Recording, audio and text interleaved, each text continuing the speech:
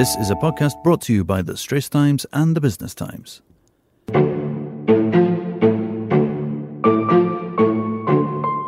Welcome to Health Check, a podcast series by The Straits Times where we tackle health tips and the impact of national policies with expert guests.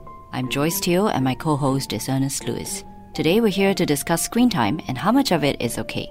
Hi Joyce. Hi. That's an interesting proposition, screen time and how much of it is okay, because I'm often at dinner and I see very commonly parents and they will shove an iPad and an iPhone into the kids' hands and that's it. They're quiet for the rest of the meal. But is that really good when they should be interacting at dinner time? I mean, I don't know. You tell me. What have you found out? That works actually. It's very common. But if you look at the new guidelines in the UK, right, parents themselves, they should decide how much screen time is enough for their children. So over there, right, the Royal College of Pediatrics and Child Health in the UK released the first ever guidelines on children's screen time earlier this year. Oh, wow. Okay. So it said I would not recommend any age-appropriate time limits because there's not enough evidence that screen time harms the child's health at any age. Right. So instead, right, families should negotiate screen time limits with their children based on the children's needs. Okay. So they're not recommending time limits for age-appropriate time limits, right? That's what you're saying? Yes. But is there anything that we parents should do with their children to limit them? They are saying that there is evidence that screen time can harm sleep. So the college did recommend that children refrain from using digital devices in the hour before bedtime. Wow, okay. Adults could use that as well. Yes, we should set a good example actually. Okay, so does that mean excessive screen time is okay? It's not. I mean, there's still some controversy, right? But the doctors that I've spoken to, they all said that excessive screen time is not recommended, especially for young children. Okay, why is that? Because does it sort of affect their ability to develop their EQ? Does it affect their attention span? Yes. So, I mean, they're saying that the lack of solid evidence, right, does not mean that excessive screen time is not helpful.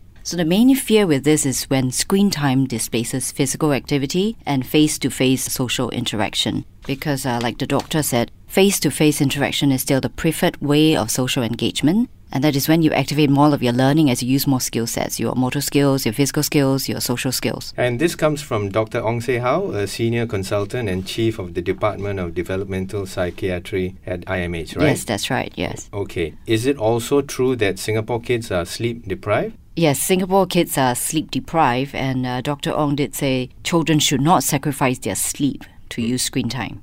Now, if you like what you're hearing so far, do subscribe to our series Health Check on Apple's iTunes or Google Podcasts or even on Spotify, and like us and give us a rating. Now, back to our conversation with Joyce. So, Ernest, yeah, we sometimes see very young children watching cartoons, right, or even educational videos on mobile phones. But Dr. Ong said as a guide, right, a child, especially those below 18 months, should not be exposed to screen time at all. Because a young child, he's still learning basic skills like toileting and eating and developing their fine motor and language skills.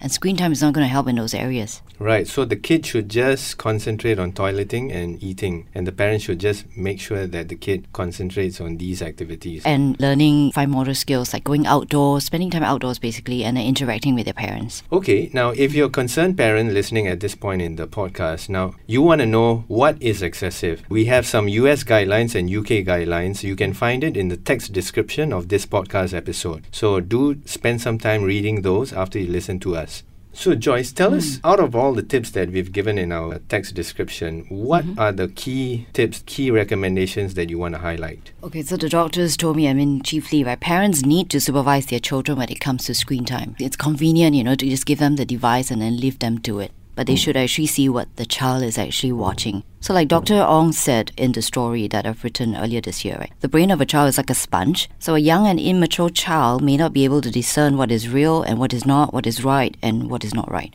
So parents should actually, maybe for younger children, watch the video with them. And then they can, for older children, they can engage with their child on social media and in the process, interact and guide them online. Yeah, I like the part where the parents are encouraged to create media-free times. Media-free times would be what? Would that be during meal times, especially lunch, dinner, breakfast, yeah. Okay, so that's a good takeaway. Doctors also say that limits should be enforced from young so that the child knows that he does not have free access to digital media, because you can't take for granted that he will know when to stop. Okay. So, Joyce, the other thing about screen time, I mean, they've also got to be wary of their children being exposed to the risk of revealing too much of their own private data as well. Oh yeah, that's what parents should teach their children how to protect themselves online, actually. Yeah.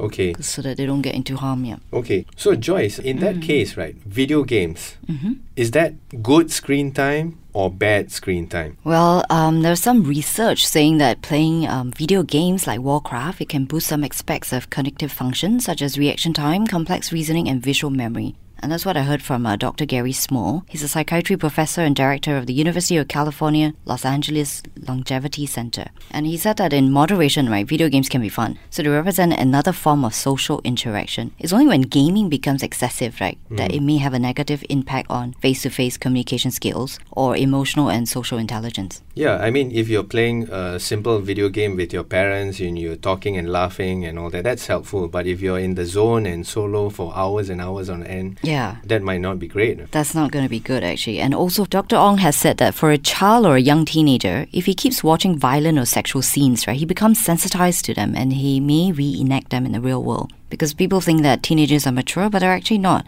So Dr. Ong said studies have shown that your brain is fully mature only in your mid-20s. Okay. And Joyce, what about ADHD? Is that a problem also when it comes to managing screen time? There's some research showing that, excessive screen time can lead to increased risk of children getting ADHD, which is an attention deficit hyperactivity disorder. Dr. Ong said that if the child has a short attention span, excessive gaming does increase the risk of him developing ADHD. So as always, we should be practicing moderation, good management and open communication with our children as well, to discuss all the parameters and the boundaries as well, right? To manage screen time. Yes, correct. So Dr. Ong also said that for children with ADHD, I mean, they do tend to like to use the computer because everything is dry on the books because they are inattentive, they're hyperactive. So the problem is when they use too much of it, and then when they read a book, they find it very dull and they become fidgety and they can't focus. Right. So too much of it is not a good thing for them. Okay. Yeah, in fact, doctors have mentioned that for parents, when you actually negotiate screen time with your child, right, you have to look at whether your child is sensitive or not. So for a sensitive child,